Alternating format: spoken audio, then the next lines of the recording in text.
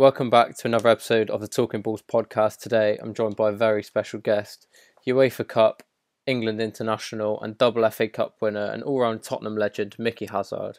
Mickey, how are you? Very good, thank you, Luke.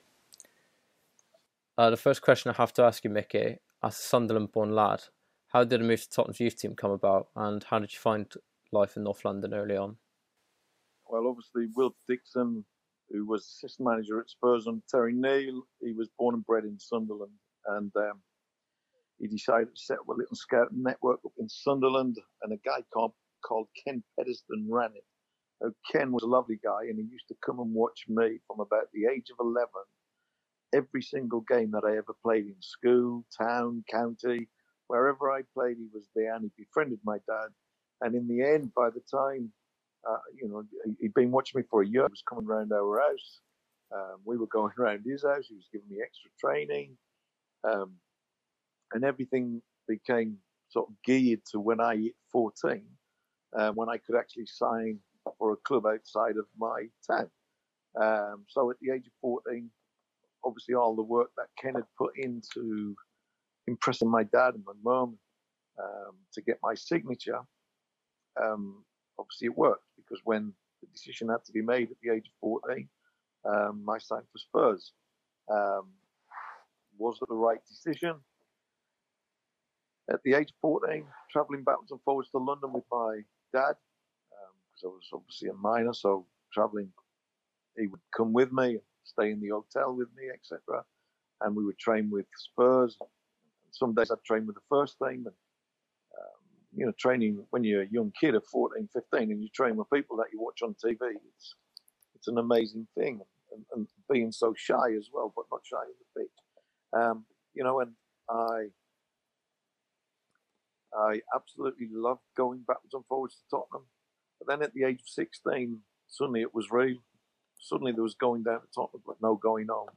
I'd never been away from my parents. I'd never been away from my brothers, sisters, aunts, uncles, or friends. And here I was going to London, and I wasn't going to be going back for quite a while. So, like most youngsters who've sort of left home at the age of 16 to go and fulfill their dreams to be a professional footballer, I got homesick and very badly. And often, late at night, 11, 12 o'clock at night, you'd catch me climbing down the drain pipe and running down to Tottenham High Road, getting on the bus to Seven Sisters and the tube to King's Cross and the train home to Sunderland.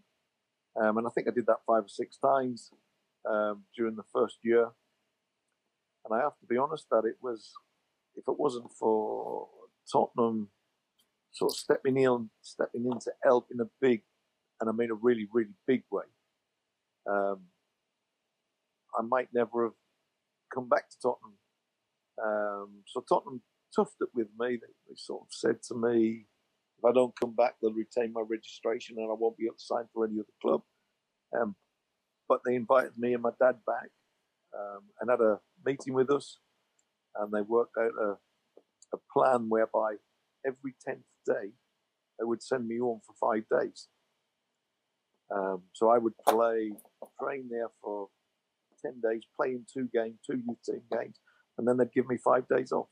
They'd pay me quite a bit of money from my parents to look after me while I was home, train fares, taxis, expenses, etc., food on trains. So they treated me brilliant, and they did this for 2 years. It was absolutely amazing. So it showed me just how much they wanted me. But after about a year, I'd settled. I didn't need to go home to Sunderland anymore. But thanks to Spurs, really, that sort of very, very tough period of my life, that homesickness, they helped me overcome it, and ever grateful, because in the end, what I achieved at Spurs was second to none. Coming through into a first team with the likes of Glenn Hoddle, Ricky Villa, Garth Crooks, Ozzy Ardiles, Steve Perryman, did you ever feel overawed by the quality of the squad as a youngster, or did you always back your ability? It's a great question, and it's great because as a youngster, I was possibly the most shyest individual you will ever, ever, ever meet. So when I walked into Tottenham full time for the first time, and I had to sit in the dressing room with all these players that I knew to say hello to or anything because of the 2-week trips here and there throughout the previous 2 years. It was one of total and complete overall. I was so overawed. I couldn't speak. I couldn't even look at them. I used to sit in the dressing room with all these players, not saying a word, just putting my kit on. And then when my kit was on and my boots were on, I would sit down and wait for the manager to see it come out and train. And I don't think I spoke for the first 2 years of being at the club. But when we went onto the pitch, I never held any fears. I didn't know. I wasn't afraid of anyone. I didn't fear anyone. I wasn't overawed by anyone. Maybe a little bit Glenn Hoddle because he quickly became my sort of hero. But in general, I always felt that this was where I was born to be. I was a gifted footballer, talented, skillful, creative, and I always felt at home on the football pitch. So it didn't matter whether there was 100,000 people there or one person there. I never felt intimidated or overawed by any situation because I had belief in my talent, my skill. I knew that if I was performing to the best of my ability or even close to the best, nobody could stop me. So I never had any fears of the game of football. But the minute the game of football was over and we got back in the dressing room, I couldn't speak. I just couldn't speak. And if anyone spoke to me, I'd go bright red because I was so shy because I didn't want to speak back. So it was off the pitch was an horrendous period for me, really coping with shyness and so I suppose overawed is a good word for it as well. It was an horrendous little period. But as I said, on the pitch, it held no fears for me whatsoever. I mean, I trained with these guys when I was 14 as well, as a schoolboy. So I knew that I could hack it. I knew I could mix it with them. I knew I was as skillful as them and talented as them. So on the pitch, I had the complete belief in myself. Off the pitch, none. I just didn't want to speak. Tough. In a star-studded side, which player do you think was the most underrated player you played with at Tottenham? My opinion, in a team of superstars. So even the two players that I'm going to mention now were still big stars, really. Tony Galvin, we signed from Goultown for £6,000. And he quickly established himself in the first team in a position that nobody else enjoyed playing. I hated it, Glenn hated it, Ricky Villa hated it. We all got tried out other people. Nobody could quite manage to play this role the way Tony Galvin played it. And he quickly became established and actually brilliant in the team. And he was such an outlet for people like myself and Glenn and Ozzy who could feed passes into space for him to run onto. And he would run all day long and turned out to be an absolutely top Spurs player in what was a brilliant Spurs team. So Tony Galvin for me would be the most unsung hero. But also Chris Hughton. Chris Hughton for me was one of the best left fullbacks, if not the best in Europe at that time. He was a brilliant footballer, and obviously I think in any team with less superstars, I think he would have been even more revered than he is because he was that good. But when you've got Glenn Hoddle and you've got Archibald, goal scorer, Ardie Ardiles, World Cup winner, Ricky Villa, World Cup with Steve Perryman captain, it's difficult to steal the headlines away from them. So Chris would be my second man as unsung hero, even though he was a hero. But he was both of them top players who could have easily been as big a names as Glenn Hoddle. They were that good of players.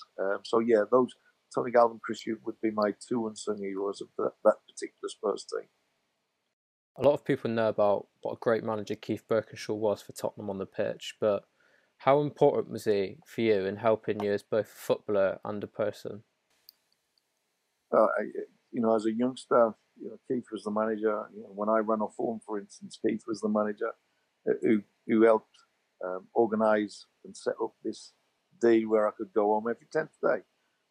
I think it's important not just as a youngster, but as an adult. I think it's important to have trust in the people that are looking after you.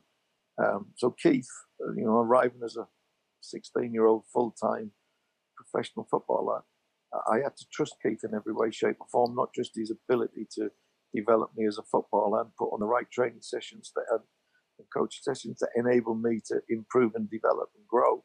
But he also had to help develop me as a person, as a character,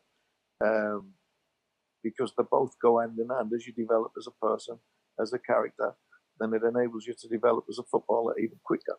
So Keith was everything I would want in a manager. He was a proper, really, really nice guy. He was honest as the day's long, and you could actually trust Keith with anything. He was totally trustworthy. And along with Peter Shreves, they were the perfect team to be my management at that particular time in my career. Because I had to be handled with, when I was on the pitch, they could handle me with any way they wanted because I had this belief in myself. But off the pitch, I had to be handled with care because I was so shy. And somehow they managed to develop my character, develop my personality, make me into a more rounded human being, and at the same time, help me become an even better footballer or a more creative footballer or a more assured footballer. And it's quite a difficult job to combine the two as a management when really your role is only to develop you as a player. But they did a job, forever grateful to both of them. To this day, I still speak to Keith on a regular basis by telephone. Sometimes he comes up when we play golf, blah, blah, blah. And he's had a massive impact on my whole career from the word go. In fact, he brought about one of the saddest days of my life when we won the UEFA Cup, and he resigned prior to it. So imagine that, the best week of my life being in the UEFA Cup final, winning it 3 days later, sub for England at Hampden Park, the full England team at Hampden Park against Scotland.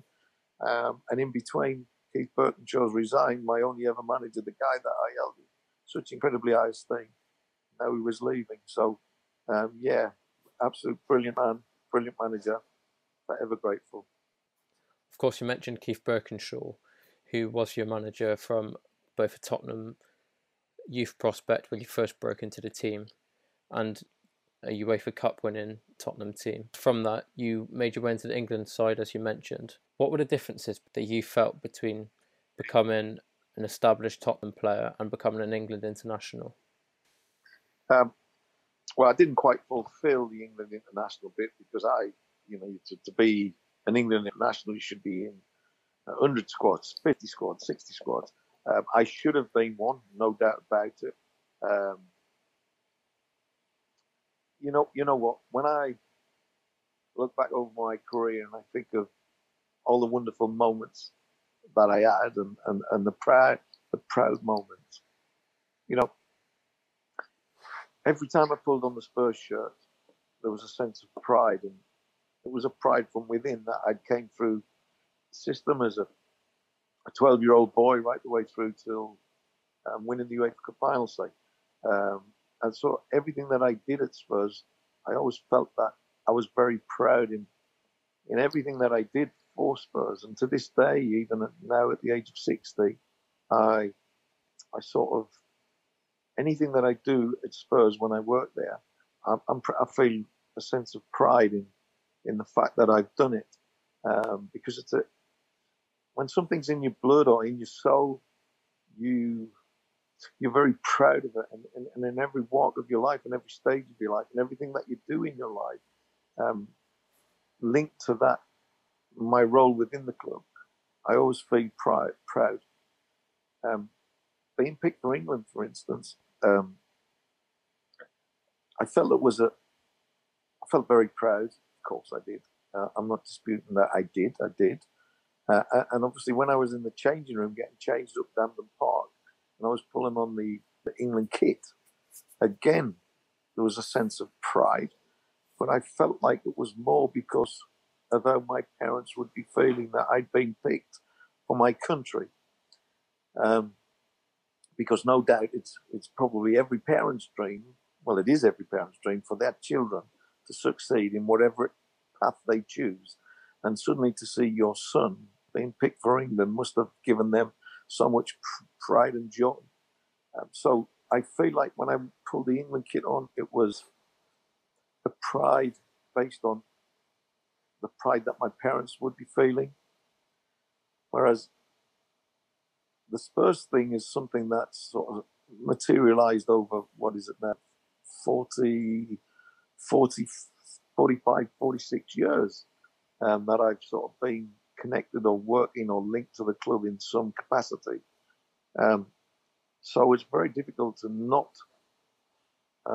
let it, one, get inside your blood, get inside your soul, and it grow and grow and grow. And with each passing year, you know, I look at myself at 60 now, and every time I walk down the tunnel onto the pitch now at the new stadium, I get goosebumps, I get a lump in my throat, because who knows when I'm ever going to do that again. So each time that I do it today, it becomes more poignant and more, because of my age. I can't imagine how Cliff Jones at the age of 85, who won the double in 60-61, at the age of 85, every time he walks down that tunnel, he must want to cry, because it's been the vast majority of his life. And here he is at the age of 85, walking down into a stadium where he's been hero worshipped. The most wonderful feeling, and I experience it now at 60. And every time I walk down that tunnel and out onto that pitch, I walk down there and I always think, I wonder how many more times I'm going to do this in my lifetime. You know, and it's sheer joy, it's sheer pride, and I don't think you can have that pride without loving something so much. And if you've been with something for 45, 46 years, then you can rest assured that it's embedded deep into your soul.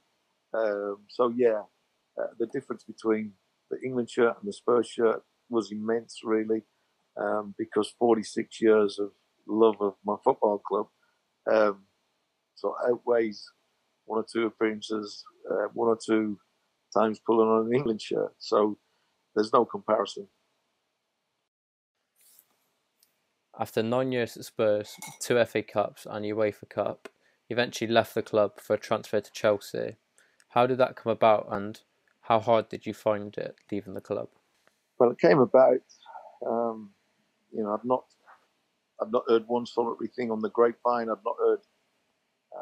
I've been approached previously to sign for other football clubs. Arsenal tried to sign me under Donau, under Terry Neil. Anderlecht tried to sign me. There was quite a few clubs over the years that sort of looked into trying to sign me. Obviously, I was knocked back, and I was never interested anyway.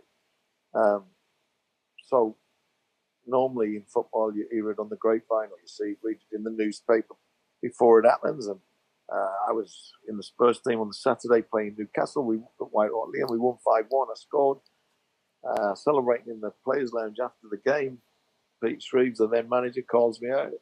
Look, Mickey, I've come to tell you that the club have accepted a record offer from Chelsea Football Club for you. Obviously, they've got a cash flow problem and they need to sell, so they've had an offer on the table for you and they've accepted it. So they've set a meeting with you for Monday. Obviously, this was a Saturday, and so you can imagine my shock, number one, my disgust, number two, and my anger, number three, as I drove down Tottenham High Road to go home. Thinking, how could they do this to me? I've been here since the age of 12. What are they doing? Why are they selling me? Blah, blah, blah, blah, blah. You know, and of course, spent the whole weekend sulking and angry.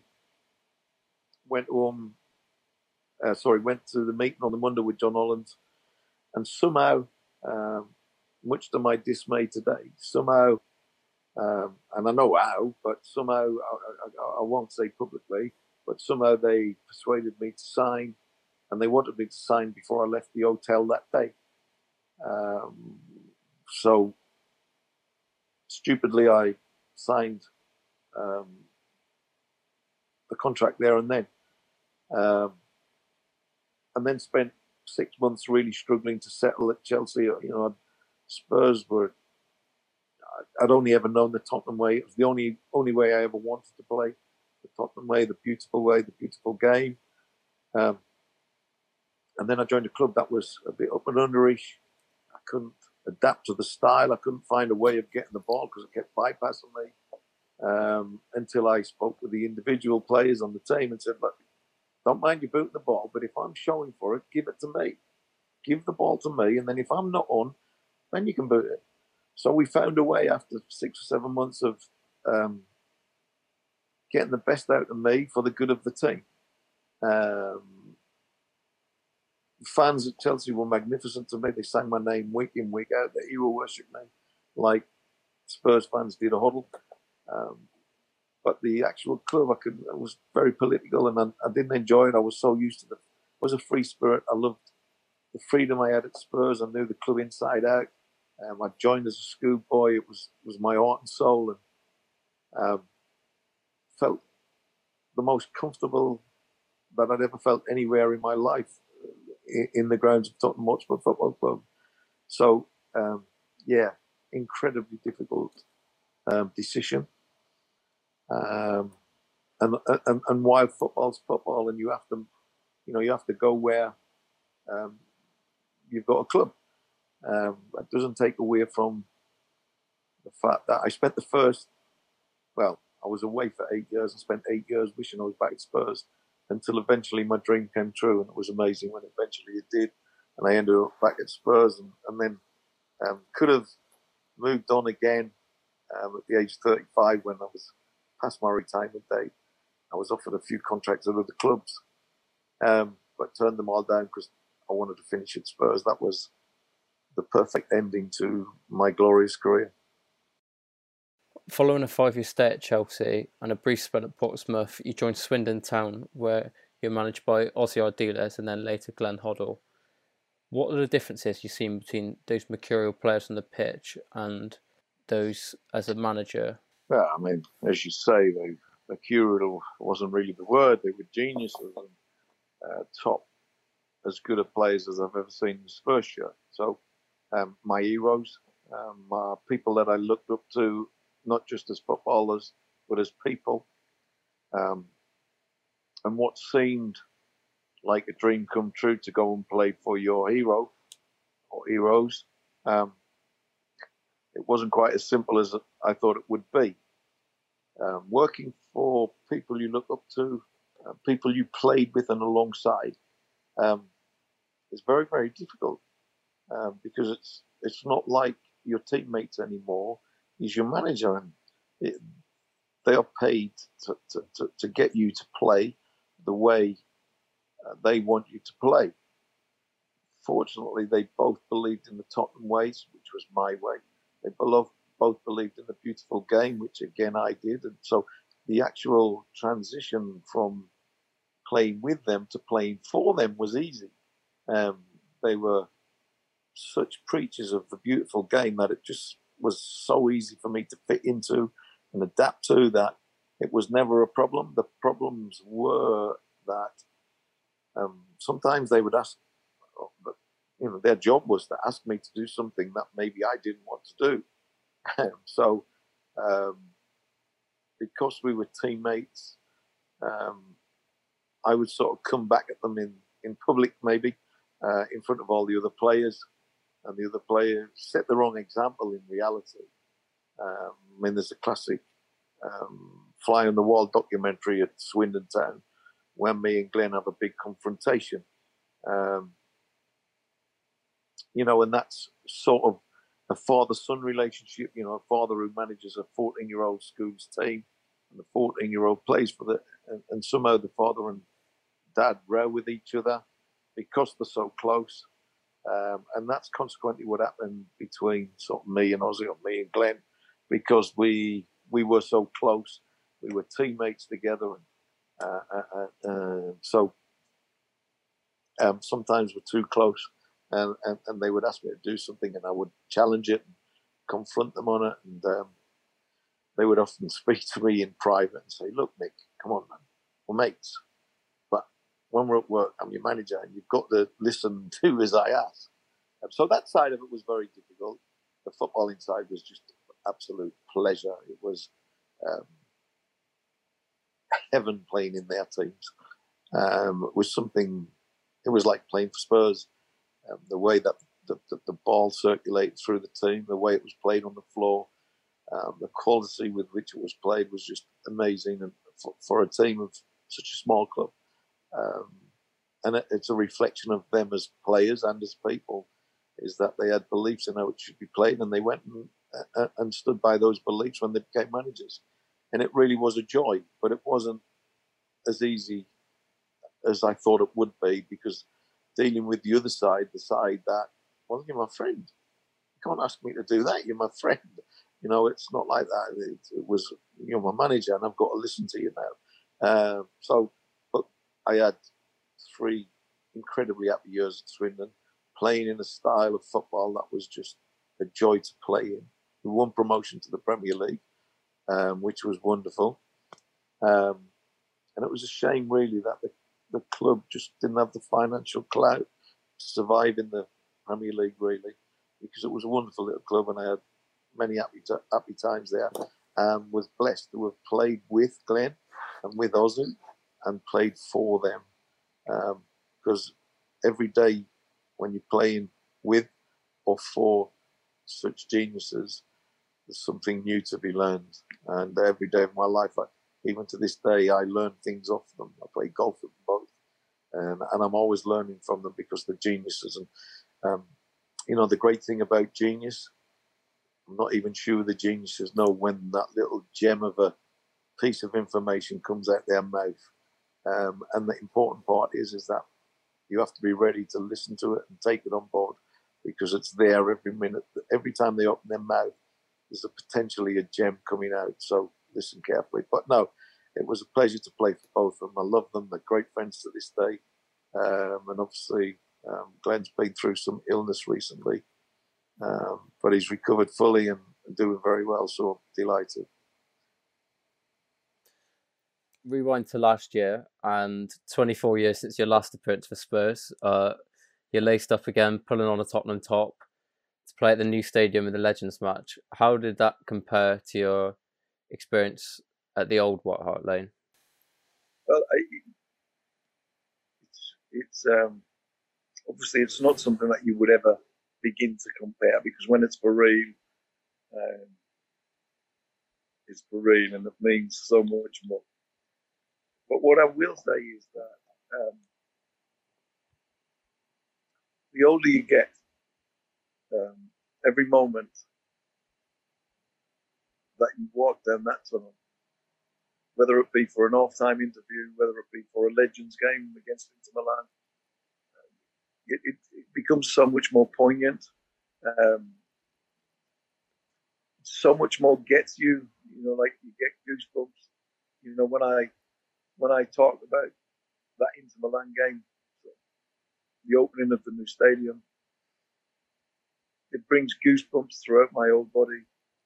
I get a lump in my throat because when I walk down the tunnel and I see Taderi to do, or Dare Facer, or my one and only club, all of these things seem to carry so much more meaning, because as you get older, the one thing you can't affect is when you no longer will see those things anymore or do those things anymore. And it's no longer sort of in your control to a certain degree.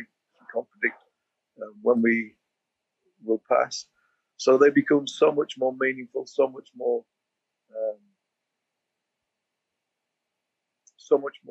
You have so much more passion for it, because when you're young, you think it's going to happen forevermore.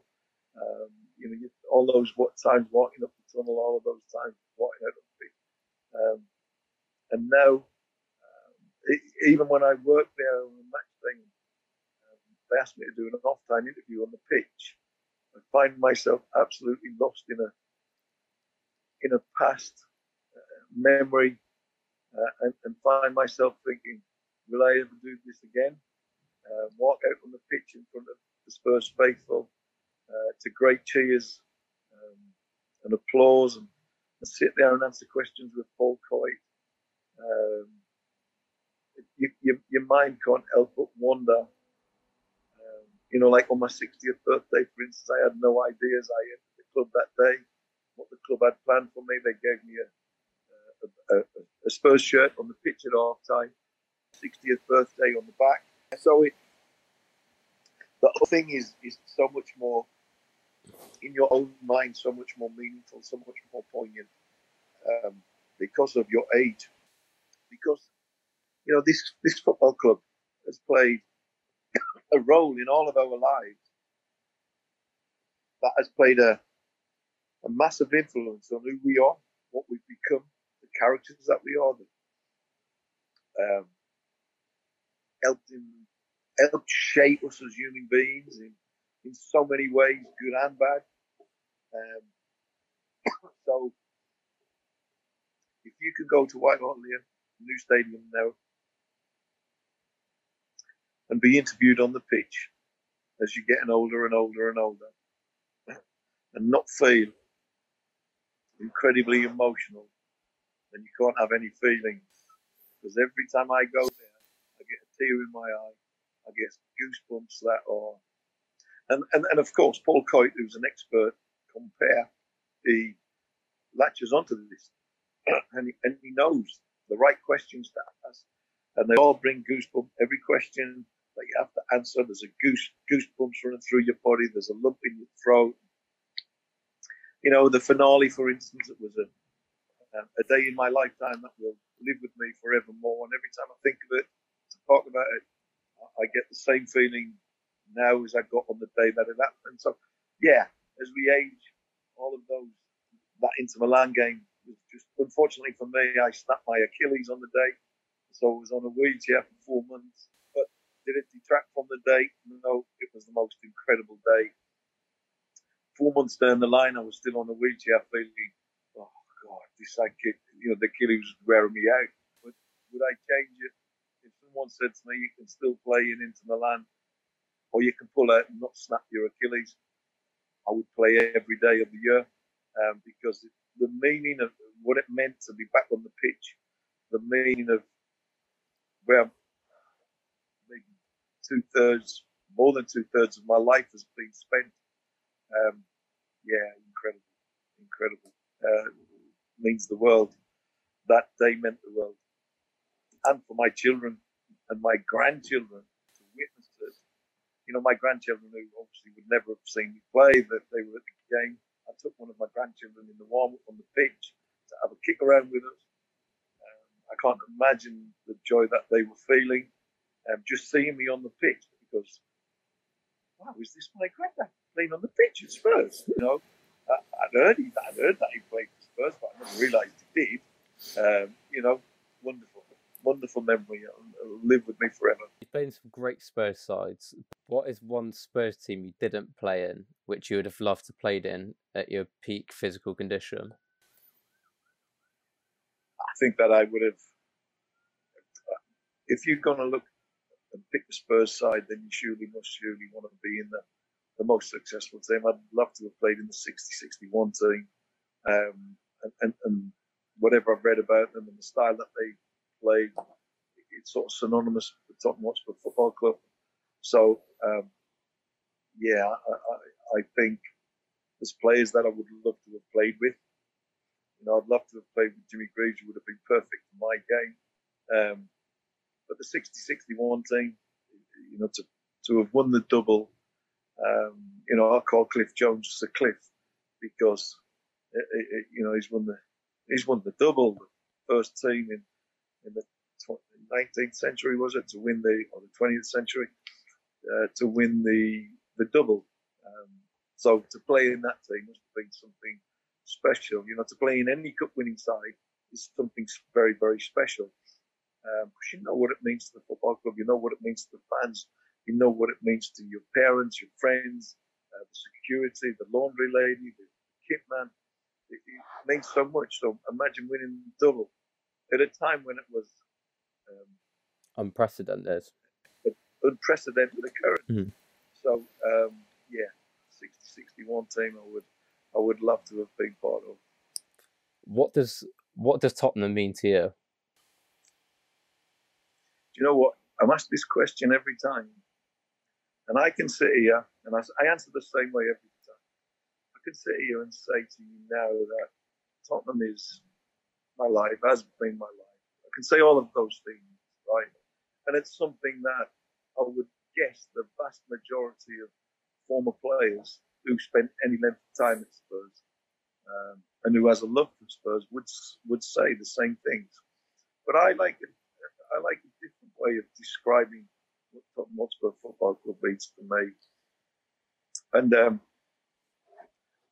I say it with such love, and I say it with such passion and such sadness as well, because I know that one day, I'm not getting any younger. I know that one day I'm not going to have this love and this passion because I'm not going to be around to have it. So I say it with a sadness too. But my way of describing Tottenham Hotspur Football Club is that my sons, who I absolutely idolise, they idolise Tottenham Hotspur Football Club. They go home and away. They have season tickets in the South Stand in the new stadium. They went to every away trip in Europe. My grandchildren, one's 15, two are 7, and I've got a 1.5-year-old. The 15-year-old and the 7-year-olds have all experienced Spurs games at home, and the eldest has been to Wembley to watch them too. So I don't think there's any better way of describing what this football club means to me than to say that my children, my children's children, my great-grandchildren, my great-great-grandchildren, and the generations upon generations of Hazards will all be Spurs fans, because it's in the blood. And just as, and the thing that makes me most proud is that I have an unbelievable passion for Tottenham Hotspur Football Club, but I see the same passion in my sons, and I see the same passion. And if I tell you a story about how much passion is in my family, my youngest grandson, when he was 5, Spurs were playing Arsenal, and we got a penalty. I don't know if you can remember it, Harry Kane. Yeah, and I got sent a video from my grandson's mum. My son was at the game, so she was watching it on Sky with her son, who was 5 at the time. And she said, "Oh, Harry, are you nervous?" While Harry was taking the penalty. And my grandson, Harry, was saying, "Oh, yeah, I'm really nervous." And he was sitting there like this, and she decided to spin a video of him. And he was sitting there watching it. And as Harry ran up to take the penalty, and as he scored, he jumped up celebrating like nothing. So his mum says to him, "Harry, what do you think of that?" He said, "Oh, yes, but Harry Kane." She said, "Harry, what do you think of Arsenal?" He turned to the camera, he went, "Fucking shit."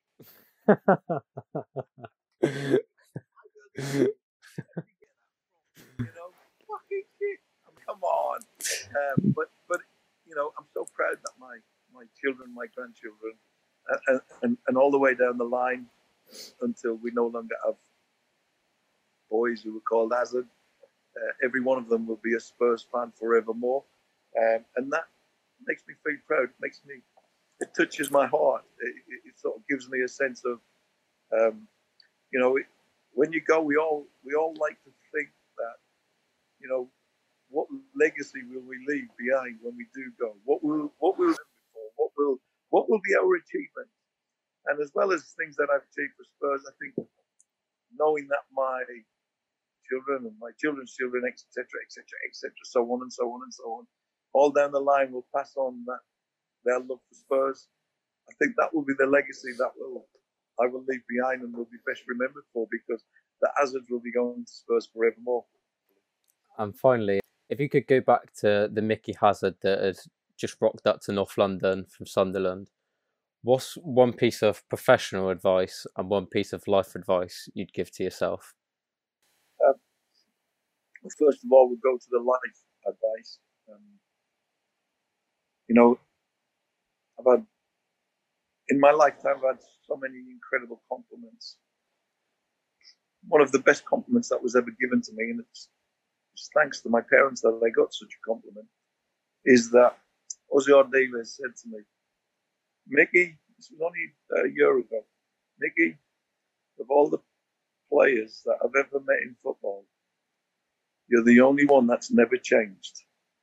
So my advice would be, no matter what you achieve, no matter how big you become or how successful you become, be the person that you are. And the person that you are should be there not just for oneself, you should be there for everyone, to help everyone. Because one day you might need help too. If you're in a fortunate enough position to be able to help, then help. Because there's a lot of people out there who, from one day to the next, don't know where the next meal's coming from, or are they going to survive the next day or not. We're in a position to help, so let's help, and the world will become a better place if we all adopt the attitude of being more kind, more caring, more giving, more loving. If we can adopt those things as the world, then everything becomes so much more brighter, so much more lovely. So yeah, don't change. Be the person you are when you were little, right through to when you pass, and be kind, be caring, be giving, be loving, and help other people, and leave that as your legacy when you go. From a footballing point of view, is that advice to young footballers coming through would be to say, look, don't ever do the same thing twice, because when you're young, you can do the same thing 1,000 times. The kids will still fall for it. But as you progress through the various ranks, the nearer you get to the top. And when you get to the top, you're playing against top-class footballers. So when you do a trick once, the next time they're waiting for that trick because they look clever. So don't do the same thing twice. Feign to do the same thing twice, but do something different. Because the more variation that you master, the more variation that you use, the more complex the reading of your game is for the opponent. Work hard, but don't just go in and work hard. Work hard on what you believe in. If you believe the game should be played in that way, go and work hard at it. Go and work hard at it. Making other people believe in the right way to play the game. So yeah, those two things are pretty good advice, I think.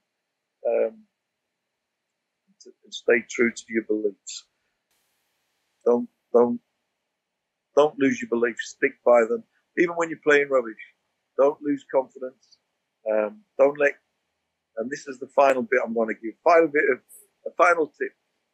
Don't let success or failure, whether you're successful or failure, don't let it boost your confidence or knock your confidence. You've got to have a confidence that's on an even key, that stays there, whether your pass doesn't make it or your pass does make it, or whether the coach shouts, brilliant Mickey or shit Mickey. You've got to stay confident. You've got to stay level-headed and confident in your own ability, and not allow it to be affected by success or failure. And I think that's a beautiful note to end it on. I could sit here and for hours upon hours upon hours talking Spurs and just listening to your anecdotes, but you're a much busier man with a lot more responsibilities than me. So thank you so much for taking the time out of your day to talk to me today. It's been an absolute pleasure. Good luck with what you're doing. I hope you make it a big success. I'm sure you will. If you need, I can't guarantee that I will get them, because obviously they've got to have the time. But if you need help, and you think of someone, I can always speak to them to come and do your show for you. But let me know, and I'll see what I can do. But good luck. Thank you very much. I'm sure you'll be a big success. Very good interview. Well done. Thank you for listening to the Talking Balls podcast. If you've enjoyed this content, be sure to subscribe on Apple iTunes, on Spotify, or on SoundCloud. For more content such as this, be sure to head over to my YouTube channel, Luke Woodley Marshall. So that's Luke, Woodley Marshall.